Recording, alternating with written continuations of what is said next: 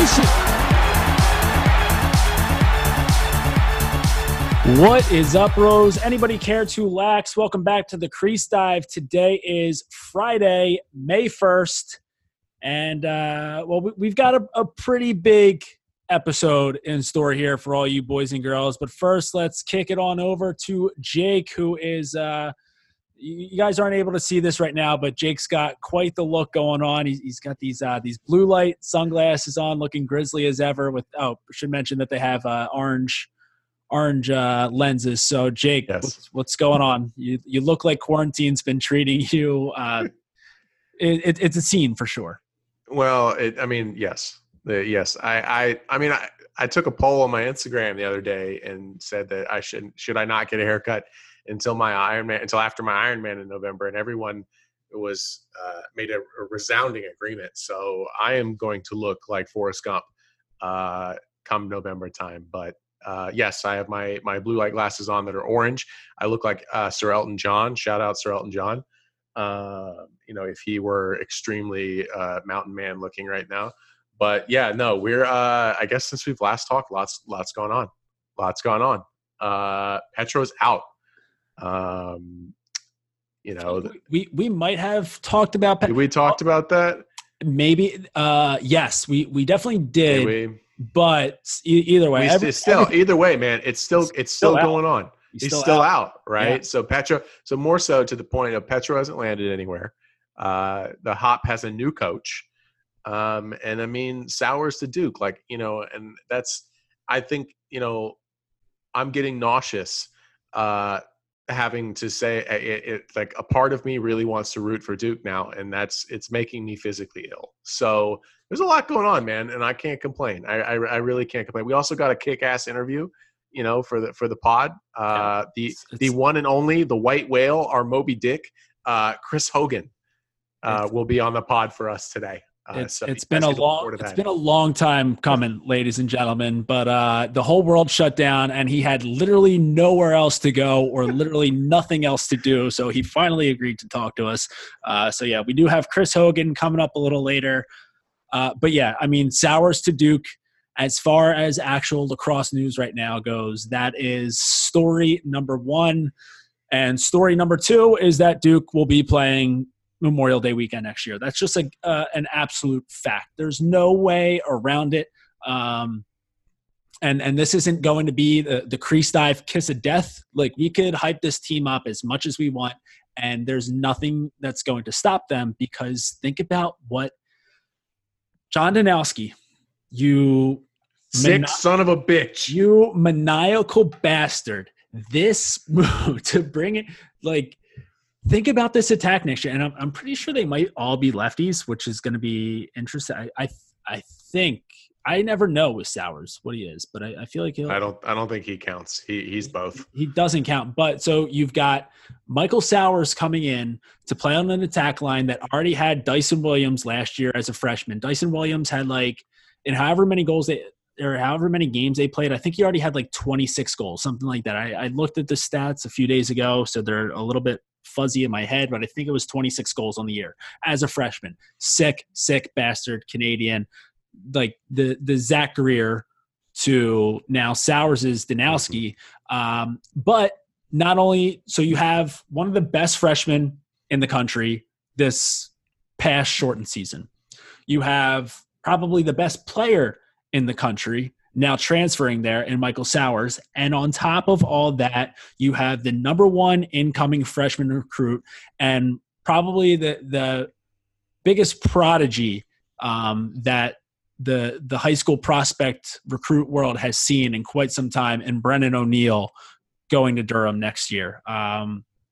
If you haven't been spending at least a couple hours of each day in quarantine watching Brennan O'Neill highlights, you're not doing it right, because this kid is coming in and he's going to be wreaking havoc along with these other two. So that attack lineup right off the bat, that gets you until that gets you to May 16th, just them alone. And then you can worry about the rest of the team making it to Memorial Day weekend. Michael Sowers, as we've stated, has been pointed out over and over, he's unguardable, right? He's a problem. And then, maybe he dodges from X and he passes it off, and then you have a guy who, to their credit, I'm blanking on his name, McCarthy, Connor McCarthy, close, at Princeton, something like that. He was able to dump in a bunch of goals via Sowers, and that's great. Like, he's a Princeton caliber D1 guy, but now Sowers is going to be tossing the ball to Brendan O'Neill, who is far and away comparable to Xavier Arline, who is an absolute terror. He's a terror, right? He's a freak. Brendan O'Neill is probably one of the most electrifying players that I've seen in high school in a very long time. He's truly a problem, and he's big and he's a bully. And then you got Dyson Williams, so it's like, pick your poison. And I think good friend of the pod, Paul Carcantera, threw up a nice question on the TL the other day. He said, "Would you rather have Duke's attack or Syracuse midfield?" Very good question. Love it.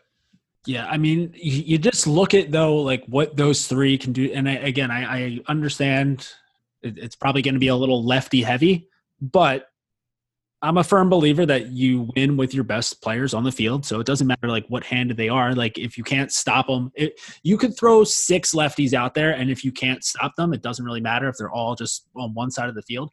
But like, I mean, Sowers, he's going to, like, he's a playmaker, he's a quarterback, and he's just shifty as could be. So, he's got that, that smooth, that, shifty dodging that's going to snap some ankles. You've got Williams, who is just a bona fide finisher. So you've got the dodging of like the creativity of Sowers and the playmaking, the vision of Sowers. You've got the finishing of Dyson Williams, and then you've got Brendan O'Neill, who can do really a little bit of all of it. I mean, he's got the shot, he's got the dodges, and he's got creativity. So I just think that they have, like, you put all of them together and like they just turn into a transformer of the greatest possible lacrosse player that anyone could ever think of or dream of. So you put all 3 of them together and you have yourself like a Thanos. So Duke is, again, I don't even feel bad about hyping them up this much, because I'm that confident that no matter what we say, cannot mush the fact that they'll be there for Memorial Day weekend. I know it's kind of scary, right? But it's funny that, I guess fucking assholes on Twitter. I quoted a tweet from the Crease Dive, the Crease Dive account, because I don't often like to bring my lacrosse takes to my main account, because just some people who don't get it, and it's actually worse. I should have done it from my own account, but I said, wow, I didn't really see this coming, Sowers to Duke, and everyone was like, "Oh, you didn't? Oh, that's crazy, because I did." And it's like, first of all, shut the fuck up. Second of all, like, how in the world could you have predicted that he was going to Duke? There's like 9 other schools that were probably in the running. Speaking of the 9 other schools that are in the running, a lot of you out there, I'm going to put a lot of you in timeout, because we've gotten quite a few DMs over the last few weeks of people with these hot tips, these hot scoops. Hey, I know for a fact that Sowers is going here. Oh, Sowers is going here, and he's bringing X and O along with him. Right. No one out there gave us Sowers to Duke. So no. we were just getting smoke screens all over the place. So I don't know if you guys were purposely trying to fuck with us, or if you guys just had bad intel, but a lot of you right now are in timeout. Our DMs you're all in timeout right now. Yeah, all of you, except for the Sowers to Mercer gang, because you guys rule. And like, he was so close to going to Mercer. Like, it was. It came down. It was like the final minute decision, and Coach Dino was like, "Hey, listen, son, I need you to make up your mind in the next 45 seconds." Like, he really had to pressure Sowers into going to Durham over Mercer. So, what could have been, but alas, no. But also like a super smart move by Sowers. just to kind of really solidify his spot post college lacrosse, because Danowski's going to be his coach for Team USA. And so now he has a chance to just be like, hey, like now, like I'm your guy. So when we get to the next World Championships, you know, I'm starting out there next. Yeah, I mean that's a super smart move. We never said that Michael Sowers was dummy. This is true. He's 10 steps ahead of us the entire time. So, man, it's going to be a good one. Yeah, it's going to be it's going to be a wild year, and still a lot more players are still in the transfer portal. I think we've seen a couple more. Someone else from Yale jumped in this week, so still a lot of guys on the move. We've seen pretty much everyone besides, like Nick Mellon, who's graduate, but I think we've seen everyone from Syracuse that's taking that extra year. I think pretty much they've all decided that they'll be going back to Syracuse. Personally, like I'm still a little bit disappointed, and I'm sure that our guest coming up later, Chris Hogan's also a little disappointed that Sowers will not be going to Penn State, but I think if you have a chance to get a degree from Princeton and then also spend some time at Duke, that looks pretty good on a resume, and that also gives them, again, a real decent shot to make it to Memorial Day weekend of 2021. So no one invite Michael Sowers to their shore house for the summer of 2021. I think he'll be a little bit busy. Yeah, no shit. There's a lot of guys who've entered the transfer portal, which, I mean, we kind of knew it was going to happen, right? You know, with everyone getting an extra year of eligibility. So, I mean, have we seen anything on TD yet? I don't think that he's. I mean, I feel like that would be either way. Yeah, feel like that would be pretty big news. It was Brian Ward, the senior LSM at Yale, was the one who entered the transfer portal. So, I mean, if I was a senior, I'd do the same thing. I don't really, if I wanted to play a little bit more lacrosse, I would do the same thing. It'd be interesting to see, like some of these teams, some of these ACC schools that are probably going to get, a lot of these guys. Like, are you going to go looking for, like say you've got two juniors and a senior as your starting defensive, your starting defense. Are you going to go out and recruit some of these free agents and add them to your team and kick some of these guys out of the defensive spots? Like I'd be fucking pissed. There's just a lot of guys who are having to put in work right now in the off season to keep their spots. I think that's an interesting thing we haven't really talked about. Some of these guys are gonna be stealing spots. Yeah. What's the what's the saying? Something about like a rising tide, something all ships or whatever. I don't know. I've never read a book before, so I've read Frog and Toad. You ever read those books? Those were big in like the Scholastic book fairs. Yeah, like the mom, can I have $11? And you come home with like 40 books. Oh, and like a couple like wacky erasers. Yeah, those are great. You use like one time, and it wasn't even like a good eraser. It just like made your paper like turn a certain color. Yeah, or like it like smelled like blueberries or something like that. No, but yeah, I mean it's a cold world out there. But I mean, there's nothing you can really do about it. Like it's either be better or you're gonna get your job taken. I mean, that's it's kind of the way that life is. It's unfortunate for some guys, but it's definitely gonna, again, competition. It's gonna suck for some people who get their jobs taken. That's a fact. But for lacrosse on a whole, it's going to be. I think at this point, like I'm finally at a point where I'm like, okay, like it really sucks that we don't have the rest of the college lacrosse season this year. But I think that there's now so much to look forward to next year that I'm finally getting over it. Does that make, like, I don't want to be like, oh, I'm glad that there's no lacrosse right now, but I think that there's now, like, the whole landscape of the sport has been just loaded up on crack for 2021. And, I know that I've never taken crack before. So if there are any crackheads out there who are a little offended by my usage of trying to think that I know what crack is like, that's on me, my bad. But 2021 college lax on crack. Yeah, I would say so. I think, it's Dude, in the ACC, man, like what? Between Chris Gray, Chase Scanlon, and now Sowers, like that is. I mean, people. I think that they've been hearing everyone be like, "Oh, is the ACC still the best conference in college lacrosse? Oh, like is the Big Ten taking over? Is the Ivy taking over?" I think that the ACC listened to that and they said, "Listen up, you sons of bitches, shut up. No one knows what they're talking about. We run shit here, and it's all ACC from here."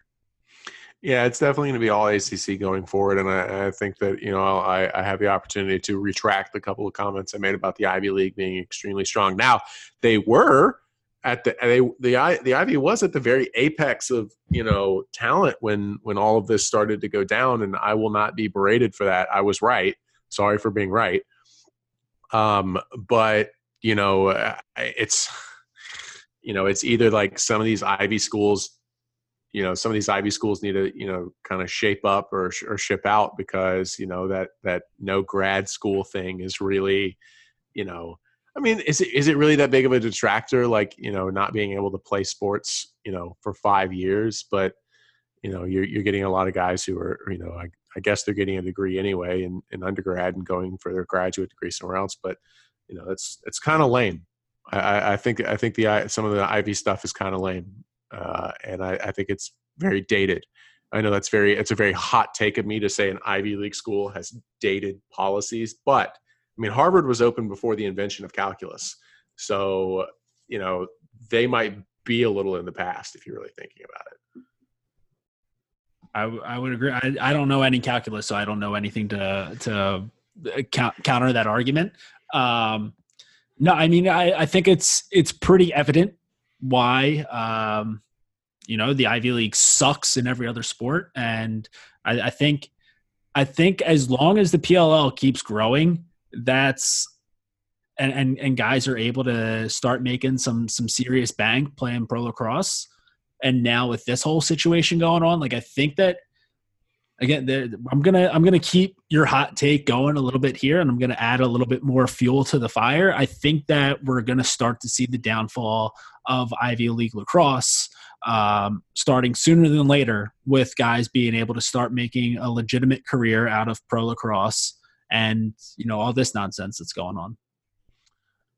Because there won't be a need, as much of a need, to go to an Ivy League school and get that degree if your goal is to play pro and make a serious living out of that.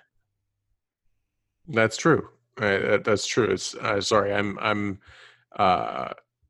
good buddy Ty Zanders, who I absolutely murdered in the Quick Stick blog, Lax Twitter Madness bracket. Just wipe the floor with him. Let's talk about that once you're done with this point. Let's keep going with that. Okay. But he dropped a top 40 grad transfer rating he'd been working on with the guys inside lacrosse, and it's Jackson Morrill was the one that was a big name at Yale. So Jackson Morrill's up there. Griffin Brown, who was easily the best player on Colgate's team, entered the portal. I mean, he's just an absolute freak. And actually, I think he's transferring to Maryland. I think he picked Maryland the other night. So, I mean, Maryland gets that's a huge pickup with Griffin Brown. And then, wherever Cole Williams, that'd be funny if Cole Williams landed at Maryland too. But I mean, you're right. I think that it's, in the future, these couple of these guys really aren't, I mean, the Ivy's really not going to be necessary anymore. Hate to see it. Yeah. Hate to see it.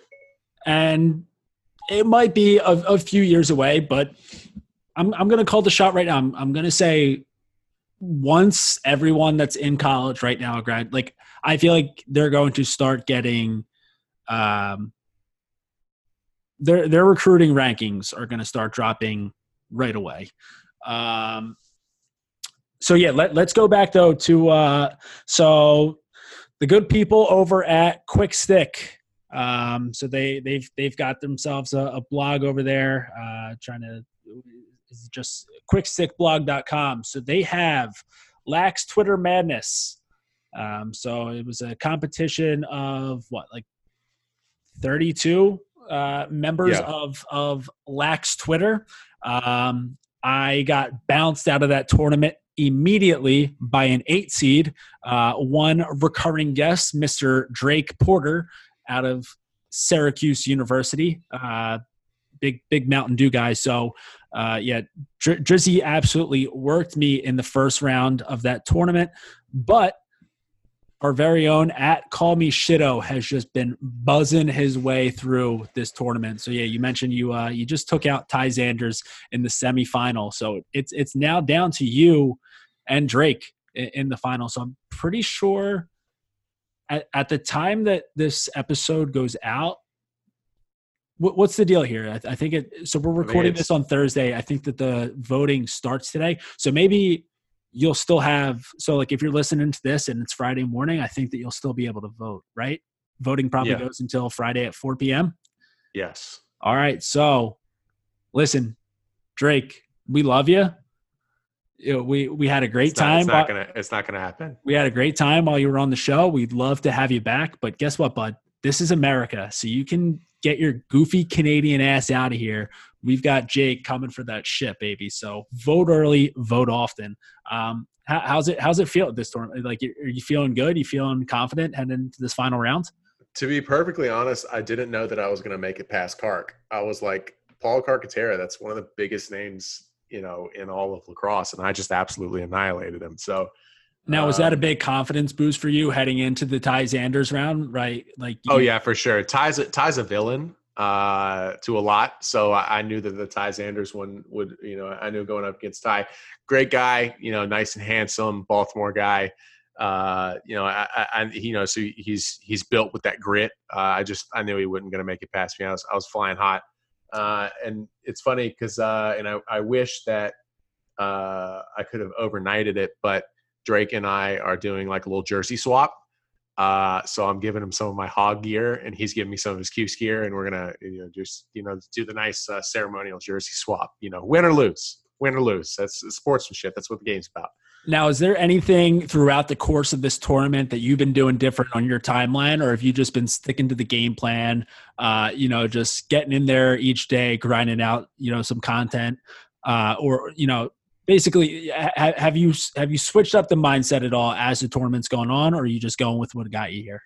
I'm kind of just going with what's got me here. I will say that more content pertaining to food and or working out has really, jumped to the top of my timeline. So, I got to really make sure that people know that I'm working out and keeping it up. And, there's been some food content that's really popped up. So I know that you appreciate that, you're being a big meat guy.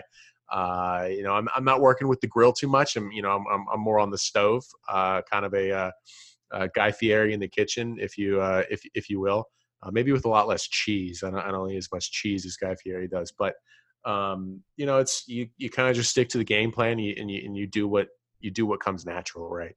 You do what comes natural. So that's what's been making me through the whole contest. Yeah, well, so as long as you're listening to this episode before 4 p.m. on Friday, make sure you get over to @QuickStickBlog on Twitter, and let's stuff the ballots for Jake here at Call Me Shitto. Drizzy, suck it, buddy. And those guys are good guys. Quick Stick Blog. I've known they all played at Elon, so they're big club guys, and shout out to them. They've been on Club Lax Twitter. That's where I got my start at UGA Lax, and they've been around for a long time. They're not the bad boys of lacrosse Twitter like you and I are, but they're a couple of good guys. So shout out to them. There you go. Just smooching your way to getting those votes a little bit little skewed your way. Love it. Right. Love it. That's right. All right, so a little bit more actual lacrosse news before we kick it over to Chris Hogan. So as we mentioned, for the second week now, Petro still out. He'll find a landing spot, whether it's back in college or with the PLL, or as you might hear in the interview coming up, perhaps in Foxborough. But Hopkins has found his replacement. And coming to Baltimore from Cornell, it'll be Peter Milliman. So, So Milliman, he's been at Cornell for 2 seasons now, so he's had a chance to coach some quality teams there. And I think anyone who's been able to coach talent like Jeff Teat will kind of understand a way to get into a program like Hopkins and get the best out of the talent that's going to be there. So Pete Milliman, your new head coach at Homewood. Yeah, Pete Milliman has done a great job in the past 2 years at Cornell. Like, good Lord, Cornell's really turned it around. I think that I think more interesting than Milliman going the Hop is them turning around and hiring Busick. Like Connor Busick is 27 years old, dude. Like that is a fucking step up, as a being a head coach. I can't think of any PLL guys I know that are head coaches at a Division I school. I know a couple are assistants. And that may just be like, dealing with the responsibilities of being a head coach or whatnot. And, like Adam Gittleman and the other guys have, lives and other companies are trying to run. But like, that's pretty interesting. Like he's, we're the same, he and I are the same age and he's going to be coaching, the Cornell lacrosse team. So that's, and it's not like he's like, like no offense to a team like, like St. Bonnie's or anything like that, but it's not like he's going and he's a head coach for a program. Like, no, like this is a prestigious program in one of the best conferences in NCAA lacrosse. Like he's the head coach at Cornell now. It's still but I don't know. It's interim right now, but I feel like why would they name Connor Busick the interim head coach if they weren't gonna? I mean, Milliman was the same way. Milliman was the interim coach for a year, I guess. Well, yeah, no. What I'm saying is that they wouldn't hire him as an interim right now unless they were, if they weren't looking for. Yeah, no, I like that. I think it's more telling to that there are guys who are 4 or 5 years removed from college who really have the capacity to be head coaches. I think that the changing the guard has to happen at some point, right? We can't, you can't all coach for however many years that Bill Tierney has been on earth. Tierney's up there and, I'm sure Tierney will coach for the rest of his life, but pretty sure that Tierney coached Jim Brown at one point. So like you gotta, like, there's gotta be a changing of the guard. And I'm pleased that it's our generation that's going to be at the forefront of it, so he's got looking at his, I'm a big player profile guy. Busick's got an MBA from Cornell, so he's going to run that team like a business. So you love to see that. Yeah, just a regular old Andy Bernard. Yes, I mean, but like the game, we mention it all the time. The game's changing. The game's getting way quicker. The game in 2020 is so much different than the game in 2010.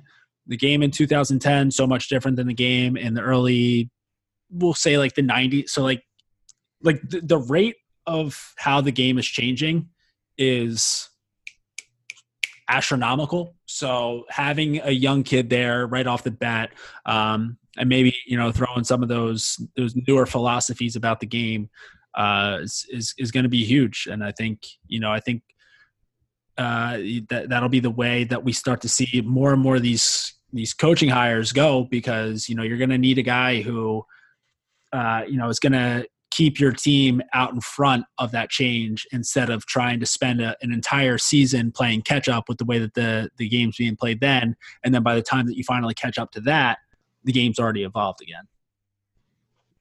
So, I mean, it's a good move by everybody all the way around it. I wonder where Petro will go, man. Like that's, you got to think that his phone was blowing up and, he spent however many. If I was Petro, I would have thrown my phone off a bridge though. Right. It's like, dude, like I just spent, everybody's going to be calling, right? I just spent 20 years at Hopkins. Like it's like, I mean, I feel like the pressure of that job is only second or equal to the pressure of Desco at Syracuse. So it's like, 20 years of doing that, having his 2 national championship runs. And I feel like at that point, it's like, all right, I need to just step away, drink some wine, smoke some cigars, enjoy my time off, and then Like, I don't think that there's ever going to be a point where he's like, all right, I'm ready to coach again. And everyone's like, nah, we don't have a job for you. Yeah. I mean, they everybody probably came and called, everybody and their mother probably, blew up his phone. So he was probably like, fuck you guys. I know my beer league team reached out to him. I mean, your beer got league his team. voicemail.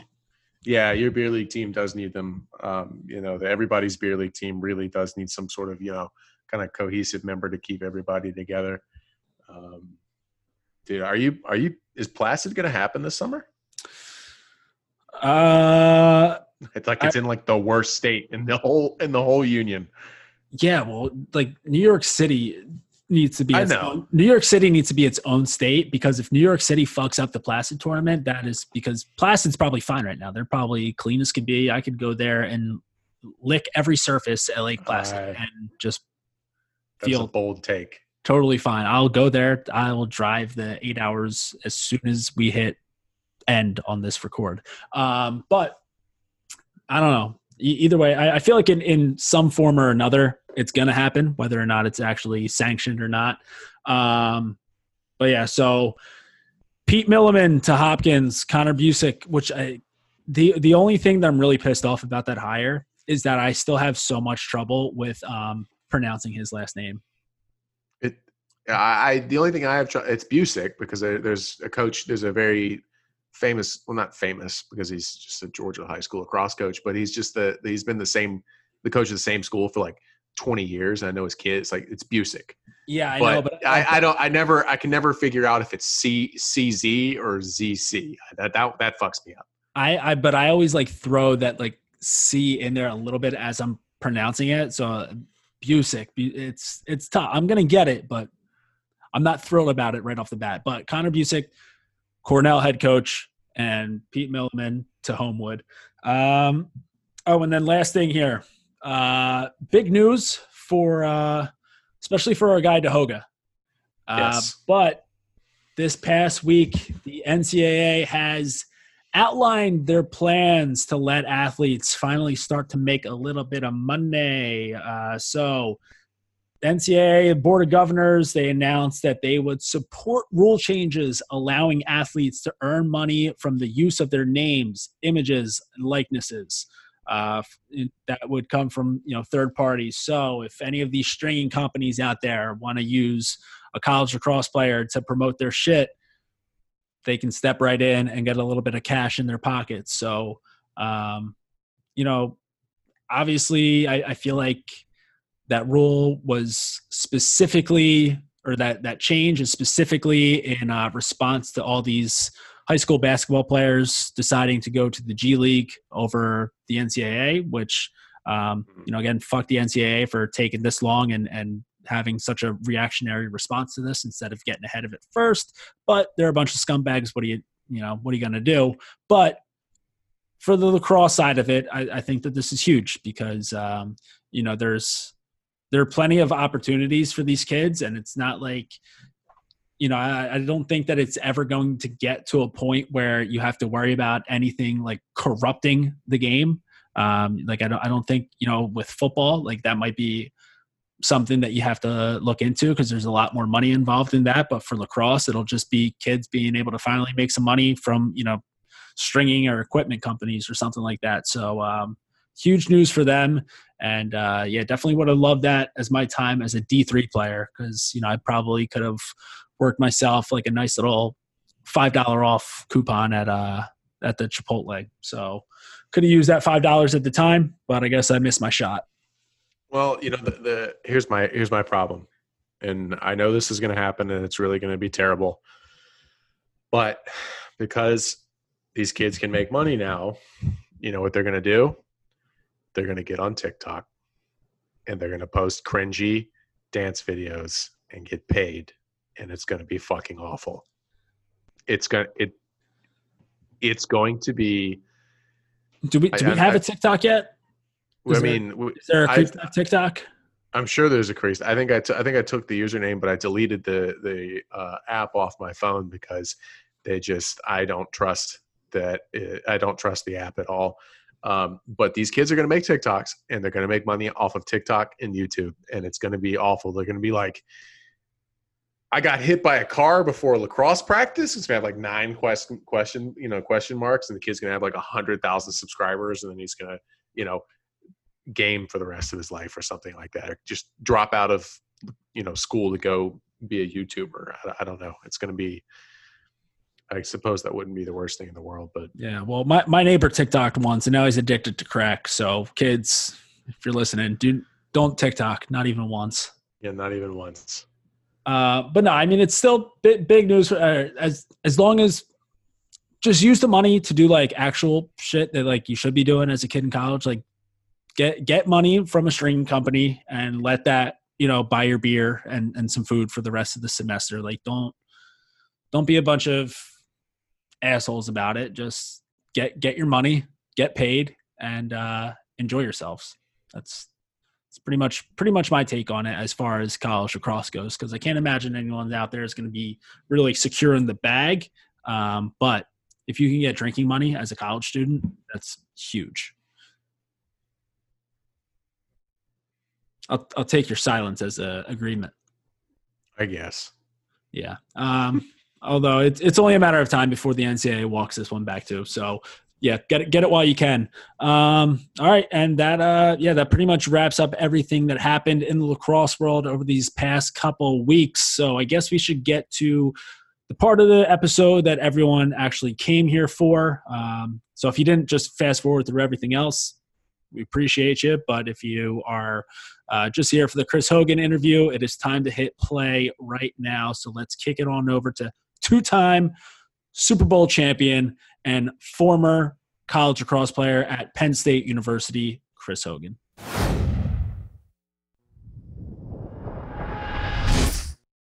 All right, joining us now, we have a man who's played 7 seasons in the NFL. He's been to the Super Bowl 3 times. He's won 2 of them. The other one because of my Philadelphia Eagles, but we don't need to bring that up. And a lot of people might not know this, but he also played college lacrosse at Penn State University. Finally joining the crease dive for the first time in a long time. We've got Chris Hogan on the line. Chris, thanks for finally jumping on with us. Thanks for having me, guys. Hey, right off the bat, like I said, this is a long time coming for us. This is kind of a white whale episode for us. I just want to know, like, have you noticed how long we've been trying to get you onto the podcast? Like, it's been desperate at times. I'm man enough to admit that, but have you at least noticed how hard I have noticed? I've noticed all your efforts. Life during the season's kind of a little bit crazy, and life in the off season with twins and a newborn can be even crazier. So I'm glad. It only took a global pandemic to get me on here, but I'm house ridden. I'm here, and we're talking finally, and I'm glad to be here. Yeah, well, thanks for joining. And so, you mentioned the kids. So what do you got? How old are they? You're not like having to teach them anything right now, right? Like they're still.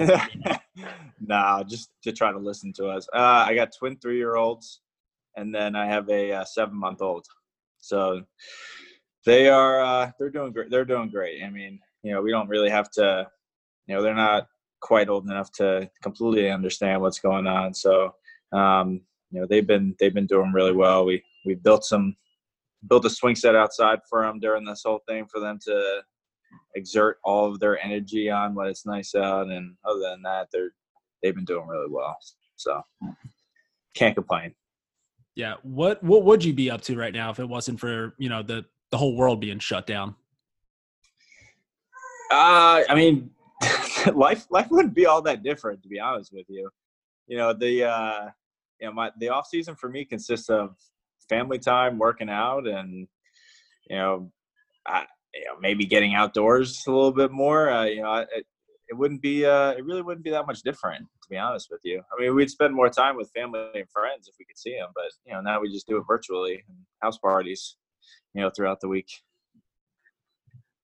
Yeah, the Zoom. If you're a early PLL investor, and I hope that you were also smart enough to be an investor in Zoom, because I feel like that those stocks are just skyrocket. Yeah. So, but yeah, I mean, so in investing in the PLL, I guess I don't really know like which direction to take this in, if we like start chronologically or whatever, but I guess, right now, most people would be getting excited for the PLL season to start up.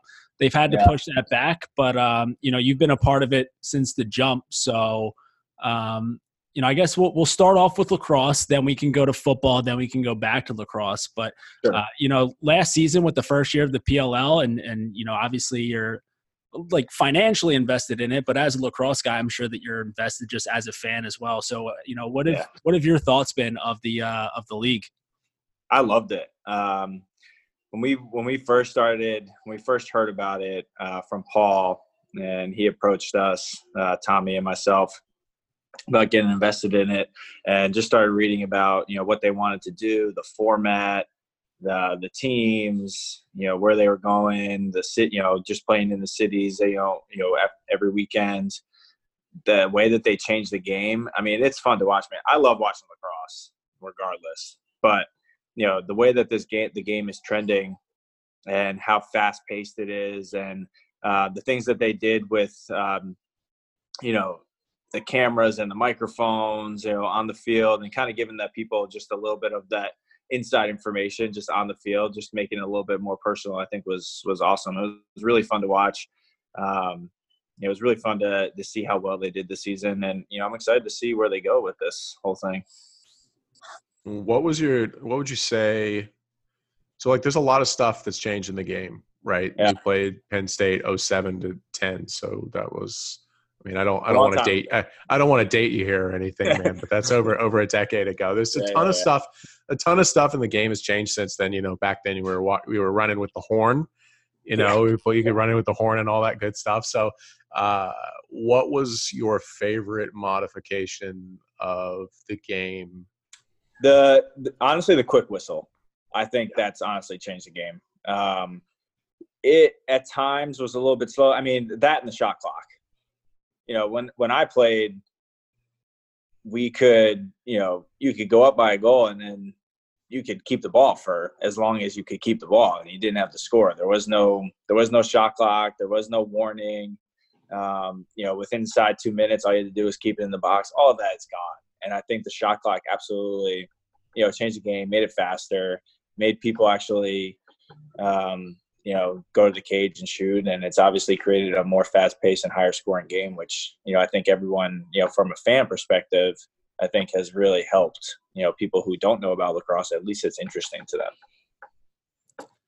Yeah. So, you've played in the NFL, and I don't know if anyone knows this or not, but the NFL, it's a pretty big league. I think there are a decent amount of NFL fans out there, maybe a handful or so.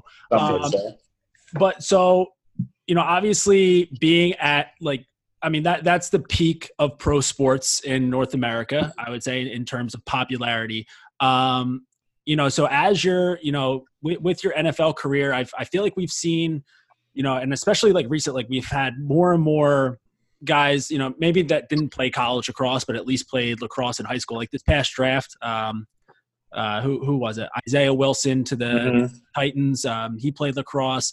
The kid, Jameer Jones out of Notre Dame, signed with the Texans. He played lacrosse. So, throughout your NFL career, did you notice that there were more and more guys that, at least knew about the sport? Because I feel like when you probably first broke into the league, there probably couldn't be many. But now, the sport's growing, and we see, first round talent that played in high school. So have you seen that growing in the league?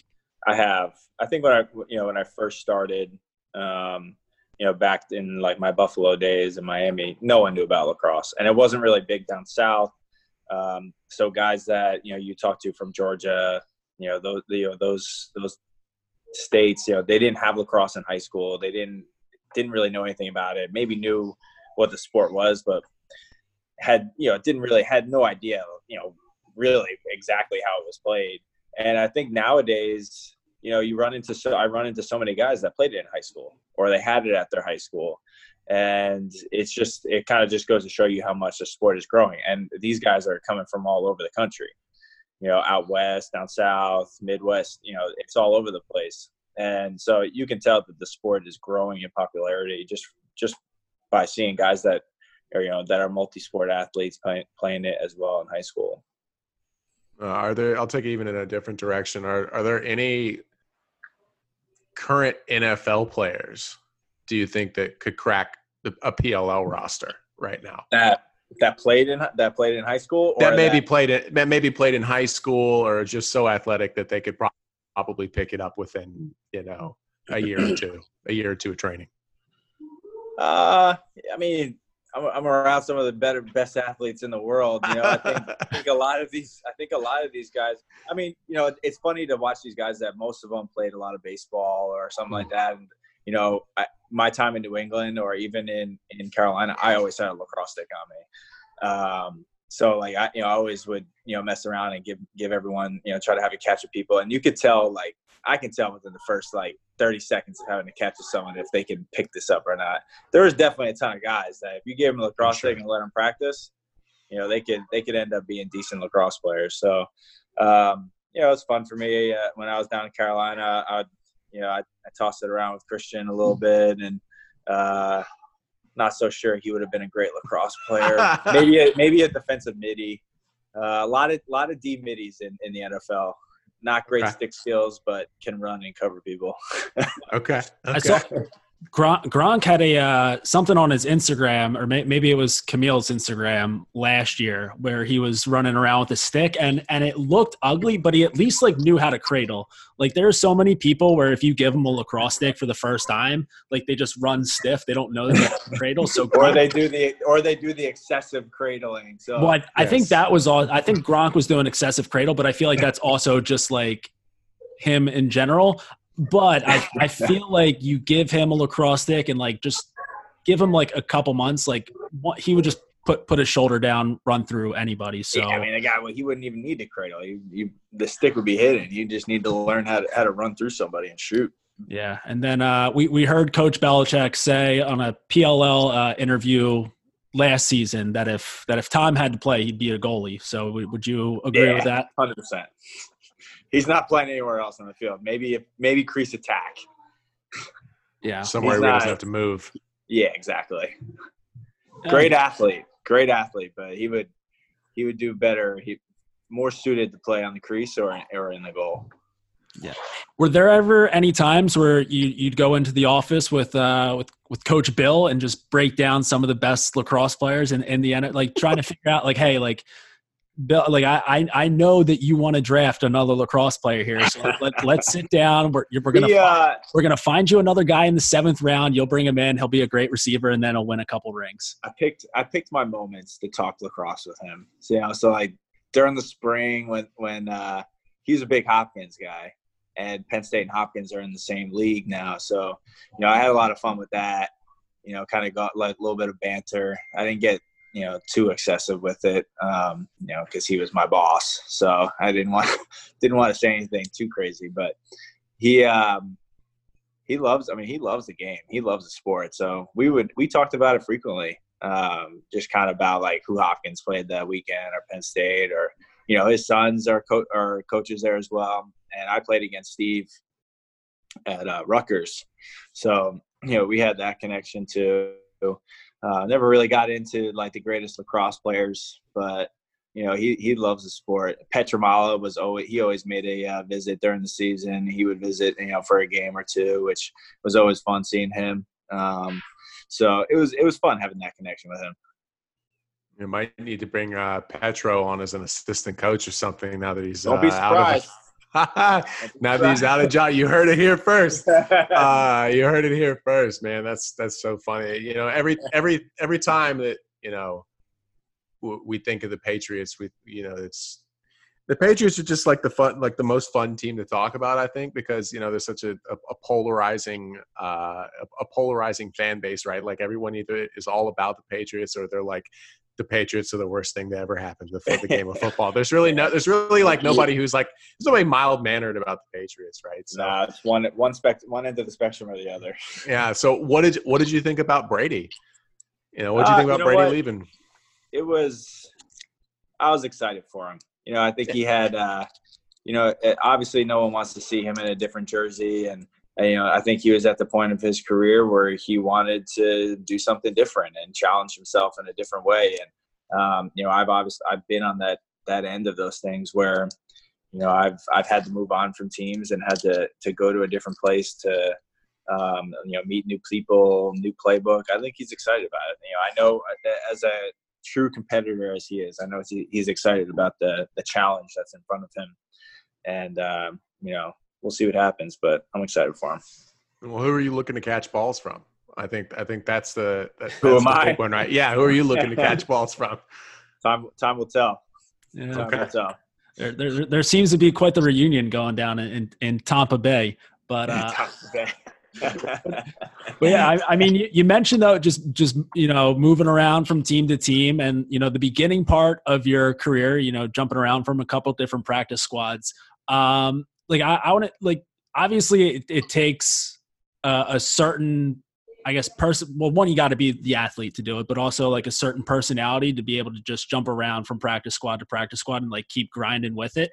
I want to know, is that something that you think that you would have tried to have done even if you didn't have the year at Monmouth playing football? Like, do you think if you would have just played lacrosse at Penn State and then you'd be done, like, do you think that you'd still have I'm like a pretty sick athlete, like I'm going to go try out for a team and just see where it goes? Or honestly, I really don't think so. The guy on the other end of this call over here really facilitated this whole thing, because Tommy, we went to college together and he was trying out for the league, and he was going to go to a pro day and was going to train and all that, and I pretty much was just like, sure, why not? Let me try and give this thing a go too and see what happens, to prolong trying to get a real job. And, one thing led to the next. But if I didn't play football, there's no way. I would have never even given it a thought. So then it's probably like pretty crazy to think. So like what happened? Your bum ankle or something like that? Yeah. So like you're probably like sitting there in your dorm room sophomore year at Penn State being like, oh, this sucks, I can't get on the field, and like turns out like that now you have 2 rings because of it. Yeah It's funny how things work out. Yeah, that's I think that definitely worked out pretty well there. Maybe not so much in Super Bowl 53, but oh God, here we go. 52. Whoa. Speaking of that Eagles Super Bowl, though, so you probably played with a lot of guys at Penn State that are big Eagles fans. So, they're all Eagles fans. So when that game was over, what did your phone look like? I think most of my friends were pretty respectful, but if I see them now, it's it probably won't. You give them 2 minutes before they could bring something of Eagles or Phillies nature up to me. Super Bowl 52 will obviously be brought up anytime that we're hanging out. But I've been all my teammates that I played with that are diehard Eagles fans. I couldn't stand listening to that song every single year. It's like drove me crazy when I lived in Happy Valley. But they were excited just for me. They were excited that I had a good game, and they were excited that the Eagles won. So it is what it is. Yeah. Well, the year before that, the run you went on in the playoffs with that AFC Championship, like I feel like that was probably the run that like kind of put you more in the like the category where like you're like that guy on the Patriots and you're helping them go on that run. And then, from there, I feel like that's where all of the Chris Hogan used to play lacrosse at Penn State. That's where that whole thing really started to take off. Yeah. I didn't participate at all in continuing that movement and continue. No, you didn't. You didn't at all. I think I might have mentioned it like once, maybe twice. But like you have to know though, like that was like a huge moment for the sport, and especially when you started the Sunday night football, like starting lineup player intros, like so when you first started, like Chris Hogan, Penn State lacrosse, when you first started doing that for the player intros, did you did you do that on purpose? Cause like you knew that like the lacrosse community would love that and appreciate that? Or did that start off as kind of like a little bit of like a joke? And no, it was not a joke to me at all. That was something that I thought would have been like, Monmouth was great. I love my time in Monmouth, and they gave me an opportunity to play football. But like, Penn State that was my school. That's what I did. I played lacrosse there for 4 years. I didn't even play receiver in college, and I'm playing receiver in the NFL. And and I had that opportunity. Obviously you grow up watching these guys, and they mentioned their high schools, or they mentioned something else. So I was like, oh, this will be awesome. I'm gonna mention Penn State lacrosse, and I didn't think that it was gonna blow up the way that it did, but it was pretty cool. And like just the recognition and the people that were just reaching out to me, saying how much that meant for the sport, and what you were doing, bringing light to the sport. It was really cool. What do you think about the current Penn State team? And those guys like Grant Ament awesome. And Mac O'Keefe. I got some drilling going downstairs.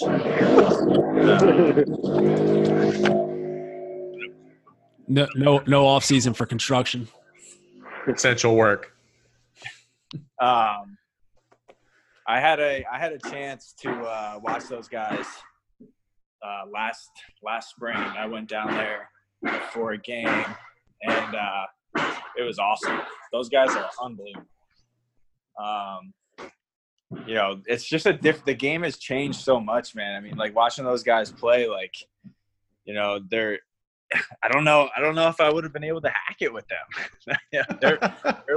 they're just incredible, man. Watching that kid shoot was crazy. It was unfortunate that this whole thing happened, and the season had to get canceled, because I really thought they had a good chance this year of getting back to the playoffs, and because they had a really strong team. Well, yeah, Coach Tambroni's awesome too, man. I talk to him all the time, and he's really got that program turned around and headed in a really good direction. Did he come in? He came in your senior year, or was he not there yet by the time he wasn't there? He came in the year that I left. Okay. Yeah. I mean that team, that offense is just unbelievable. It's a shame that we won't get to see Grant play with them next year, but as an investor in the PLL though, that's pretty good news for you that he's making his way to the pro leagues, because he's incredible, man. He's fun to watch. Yeah, the amount of highlights, he's going to keep all those social media people in a job for a long time. All the highlights he'll be putting. Yeah, for sure. Well, is there so when you, I'm always fascinated by the PLL, right, and how they kind of burst onto the scene. How early did they reach out to you about the league? Was it, because they kind of just dropped it on everybody. Like, how early was it? Were you able to see it develop, or were they kind of like, Chris, we got an opportunity and you got to act fast? Did they? What do you say, Tommy? It was pretty early, right? They came to us, and yeah, it was done like a lot behind the scenes, going back and forth with like Paul and Mike originally, and then we had gotten a call with Paul and Mike to kind of discuss like what their vision was as they were like trying to like assemble the league. We at first were like, okay, let's think about it. Let's look at the business model.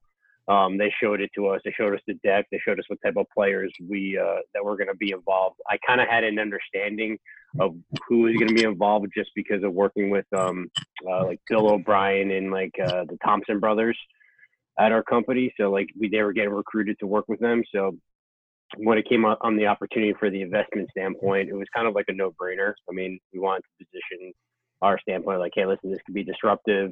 It wasn't a ton of capital in their initial round, but it was like, all right, let's do it. See where this goes. Yeah, I mean, I love that. I'm hoping it's going to be tough to get a season in at this point, which is a shame. But I think like what they've been able to do over, the course of the first year, and then everything that they've been able to still be doing, right now, like they're still just churning out like content all over the place and still keeping everyone like pretty invested and interested. So I think, even if unfortunately like this season doesn't happen, which, obviously nothing's set in stone yet. But I think that they've done so much with that first year that they should be able to just keep moving along. I think they're gonna have an opportunity to have a season in a certain type of fashion. They don't know what it's gonna look like yet, but like I was on a call last week with the execs over there, and they were explaining, like saying there's a lot of opportunities because, to be honest with you, they made such a hype last year that they'll be adding a lot of different things to the experience at the PLO, which is even cooler. And I can't go into too much details, but they'll be dropping a couple different things over the next couple of weeks to keep everybody involved. It'll be pretty awesome to see on the technology standpoint.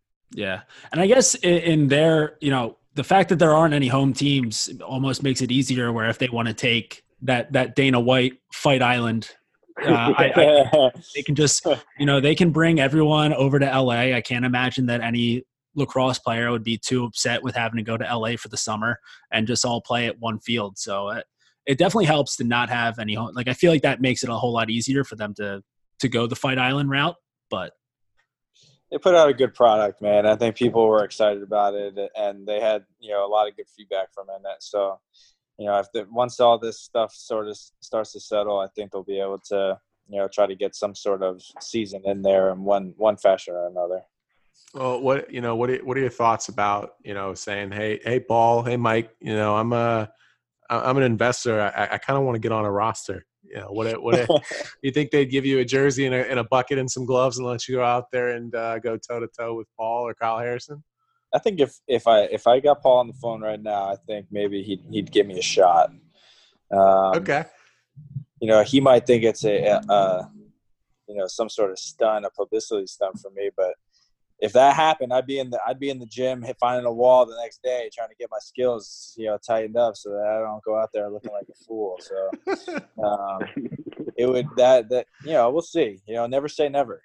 Well, I mean, you've got the Whip Snakes are all the Terps. You've got the Atlas, all the Hopkins guys, and over these last few years with the way that Penn State's been building that program.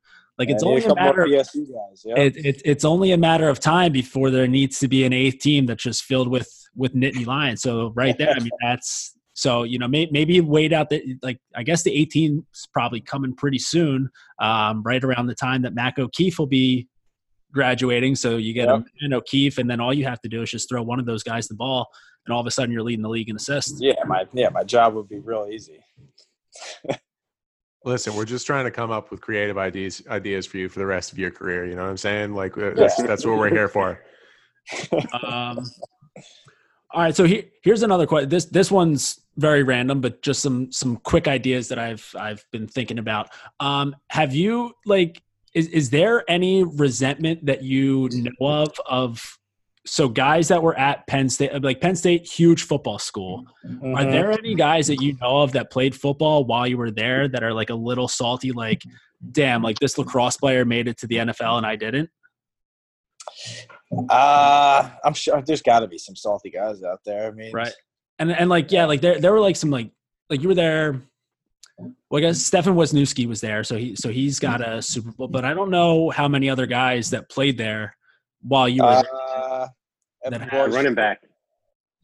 Evan Royster was there. He played with the Redskins for a little bit. He was a lacrosse guy. He played in Virginia. Jordan Norwood. I mean, he played in the league for a while. There were a couple other guys that while I was there were in the league for a little bit, but they didn't last as long as I did. So that's what I'm saying. And it's like, like I'm sure that like football and lacrosse guys are like friendly enough, but like there's still like a little, I'd imagine there's still like a little resentment, like football guys being like these fucking kids. So to see one of them go on and end up with 2 rings and still go, like there's definitely got to be some of those guys that are like, this goddamn. They used to come to our parties all the time, and I used to tell them that I was going to play football one way or another, and they never believed me. But yeah, tough scene for them. So football. I'm always it was pretty like, you know, I don't want to say it because it's going to date us all, but like back in our day of like the late 2010s, right? I can't think of many guys, at least that I went to school with, and I went to school in the South, so like there were a lot of two-sport guys. Playing two sports was pretty rare back then. It's more common nowadays. How hard was it to go back and forth between football and lacrosse? Was there, you know, a little bit more weight training in football, more cardio in lacrosse? You know, how did you kind of maintain that even through college?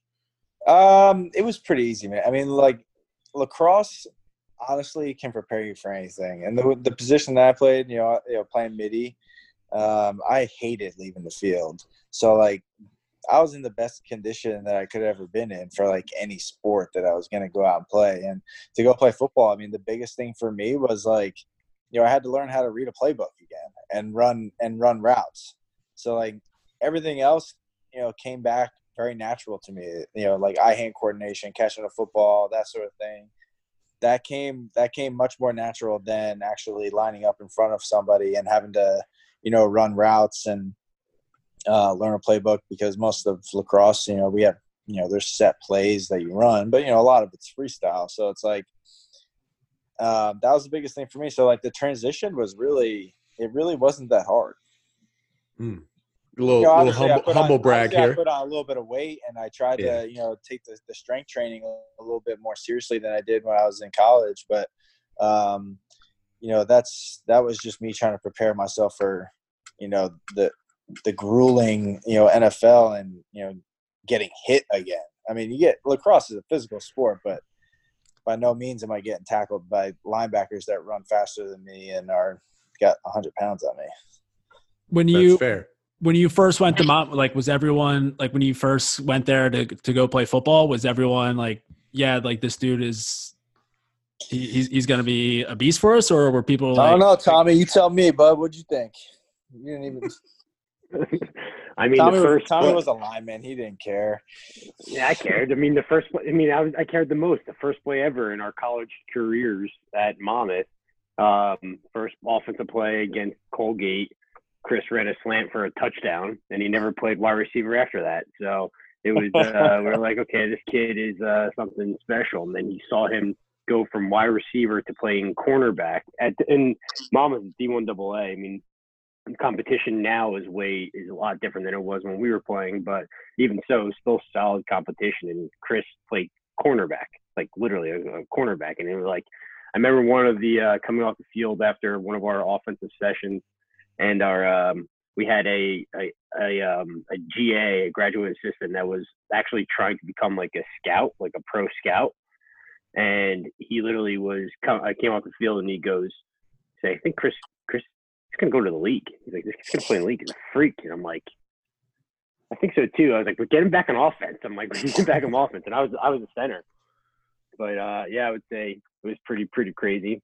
Especially more happened after when teams used to come to our practice or come to our games.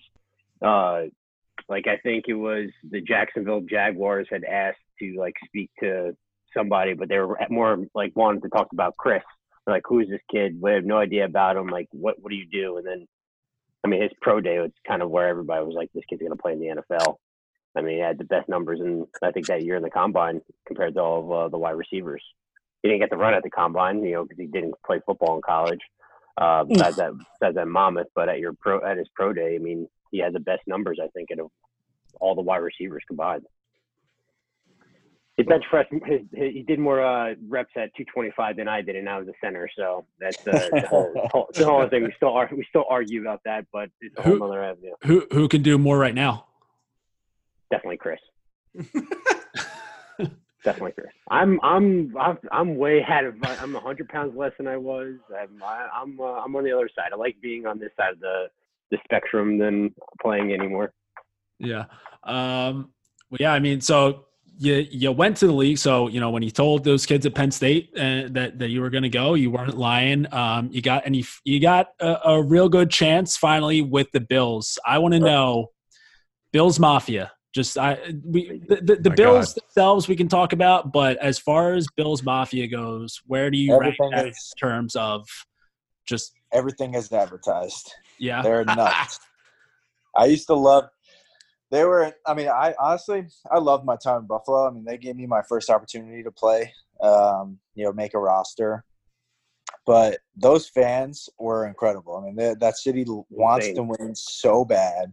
And, we had good seasons when I was there. We never made the playoffs. But no matter how cold it was, no rain, snow, whatever the weather, that place was packed. And I used to live right around the corner from the stadium. And I used to get a kick out of it. I used to tell these people, like, dude, these people literally come on Friday with all of their RVs, line up outside the stadium, and the line will be, a mile long, just RVs waiting to get into the RV lot so that they can start tailgating for a game that was on Sunday. Yeah, it was wild. I feel as far as NFL fan bases go, like the Bills Mafia is like as close to like college football as you'll get in terms of just absolute insane. Like I feel like the scene at a Bills tailgate would besides the weather be pretty similar to like a Penn State. So I'm sure you were pretty used to seeing all the tailgating going on. Eagles fans are close behind, but I'm willing to give the Bills the advantage on that one. Yeah, Eagles fans are close behind, except they'll throw a battattery at you or something, they spit on you, something like that. Yeah, the stadium's like in a town, so like it's literally like when we used to go up to every game. So like there's a thing I think in all of Chris's career I ever missed like a home game. So like the Bills home games like were my favorite to ever go to. And Chris, like you said, lived outside the stadium, but it's like the stadium's like in a town and people were tailgating on their lawns. There's people like asking to pay to park on your lawn, and they shut down like 2 hours before the game time. Like they shut down the entire town. Like everybody just walks. Like there's no cars, like a carnival. It's crazy. Yeah, and then you've got guys just dousing each other in ketchup and mustard. Yeah. Breaking tables. Yeah. That's on the bucket list to go back to a Bills tailgate just as a regular fan and just experience that. I think that's got to be on everybody's bucket list. Yeah, it should be. All right. Well, maybe we can parlay this interview into a nice little group trip up to Buffalo. We'll throw everyone through a table, break out the lacrosse sticks. It'll be great for the game, promoting the sport, and just getting absolutely hammered in Buffalo. So I think we're all set on that one. Yeah. So maybe leave the twins at home for that weekend. Might have to. Yeah. Maybe. Might have to. I'm trying to think. I mean, I don't want to take up too much of your time, but we're in quarantine, so it's not like anyone has anything to do anyway. Besides the construction workers you have still working on your house over there.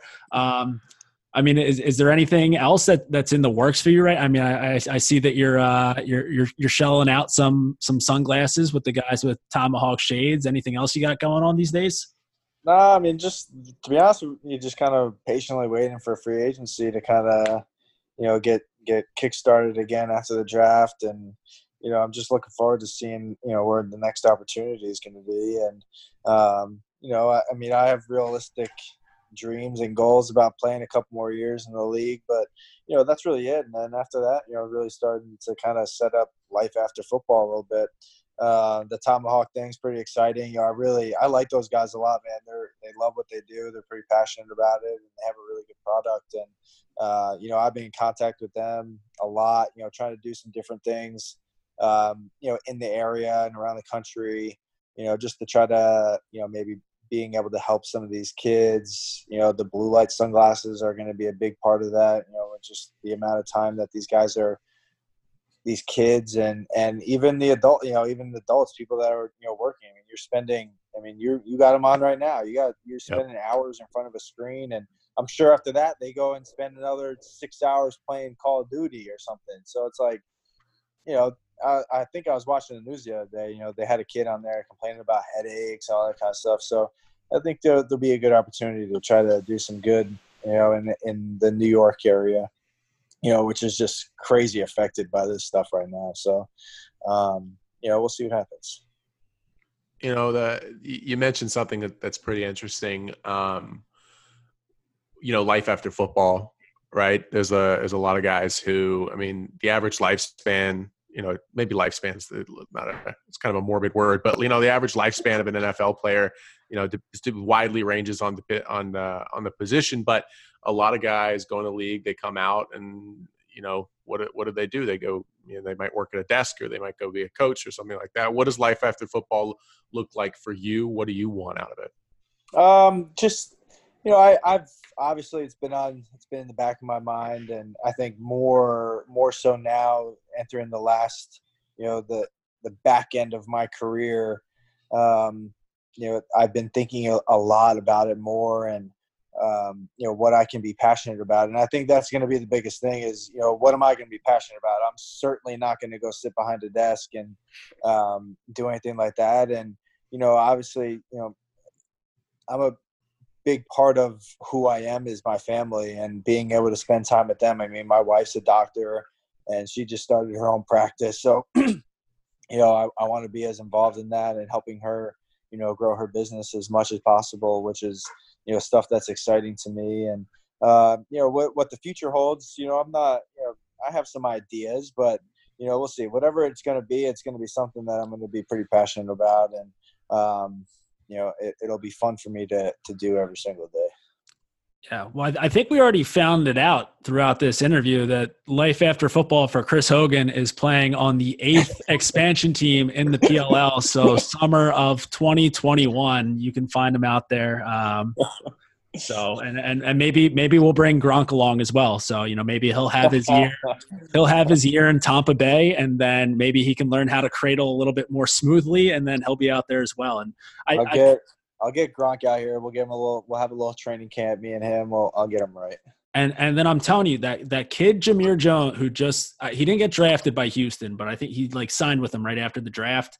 There was a video of him out playing high school lacrosse, and this kid rips the shit out of the ball. So maybe this 8th expansion team can just be as many NFL guys as we can get to hold a stick, and they go out there and play for the summer, and then we can have Coach Belichick, coach the team. And I mean, right there, that's a dynasty in the making. So it's like we figured it out. I like it.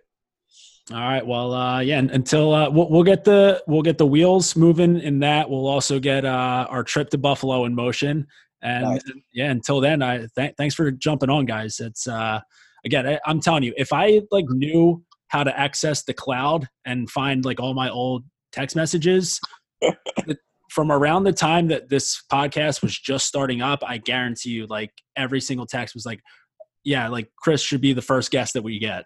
It only took 3 years in a global pandemic, but feels great to finally make it happen. I was pumped to be able to do this, man. Thanks for having me. This was a lot of fun. All right, guys. Well, good luck with the rest of free agency, and everyone can go buy some Tomahawk shades. No free ads. Yeah. Stay safe, guys. Have a good one, fellas. Thank you. All right.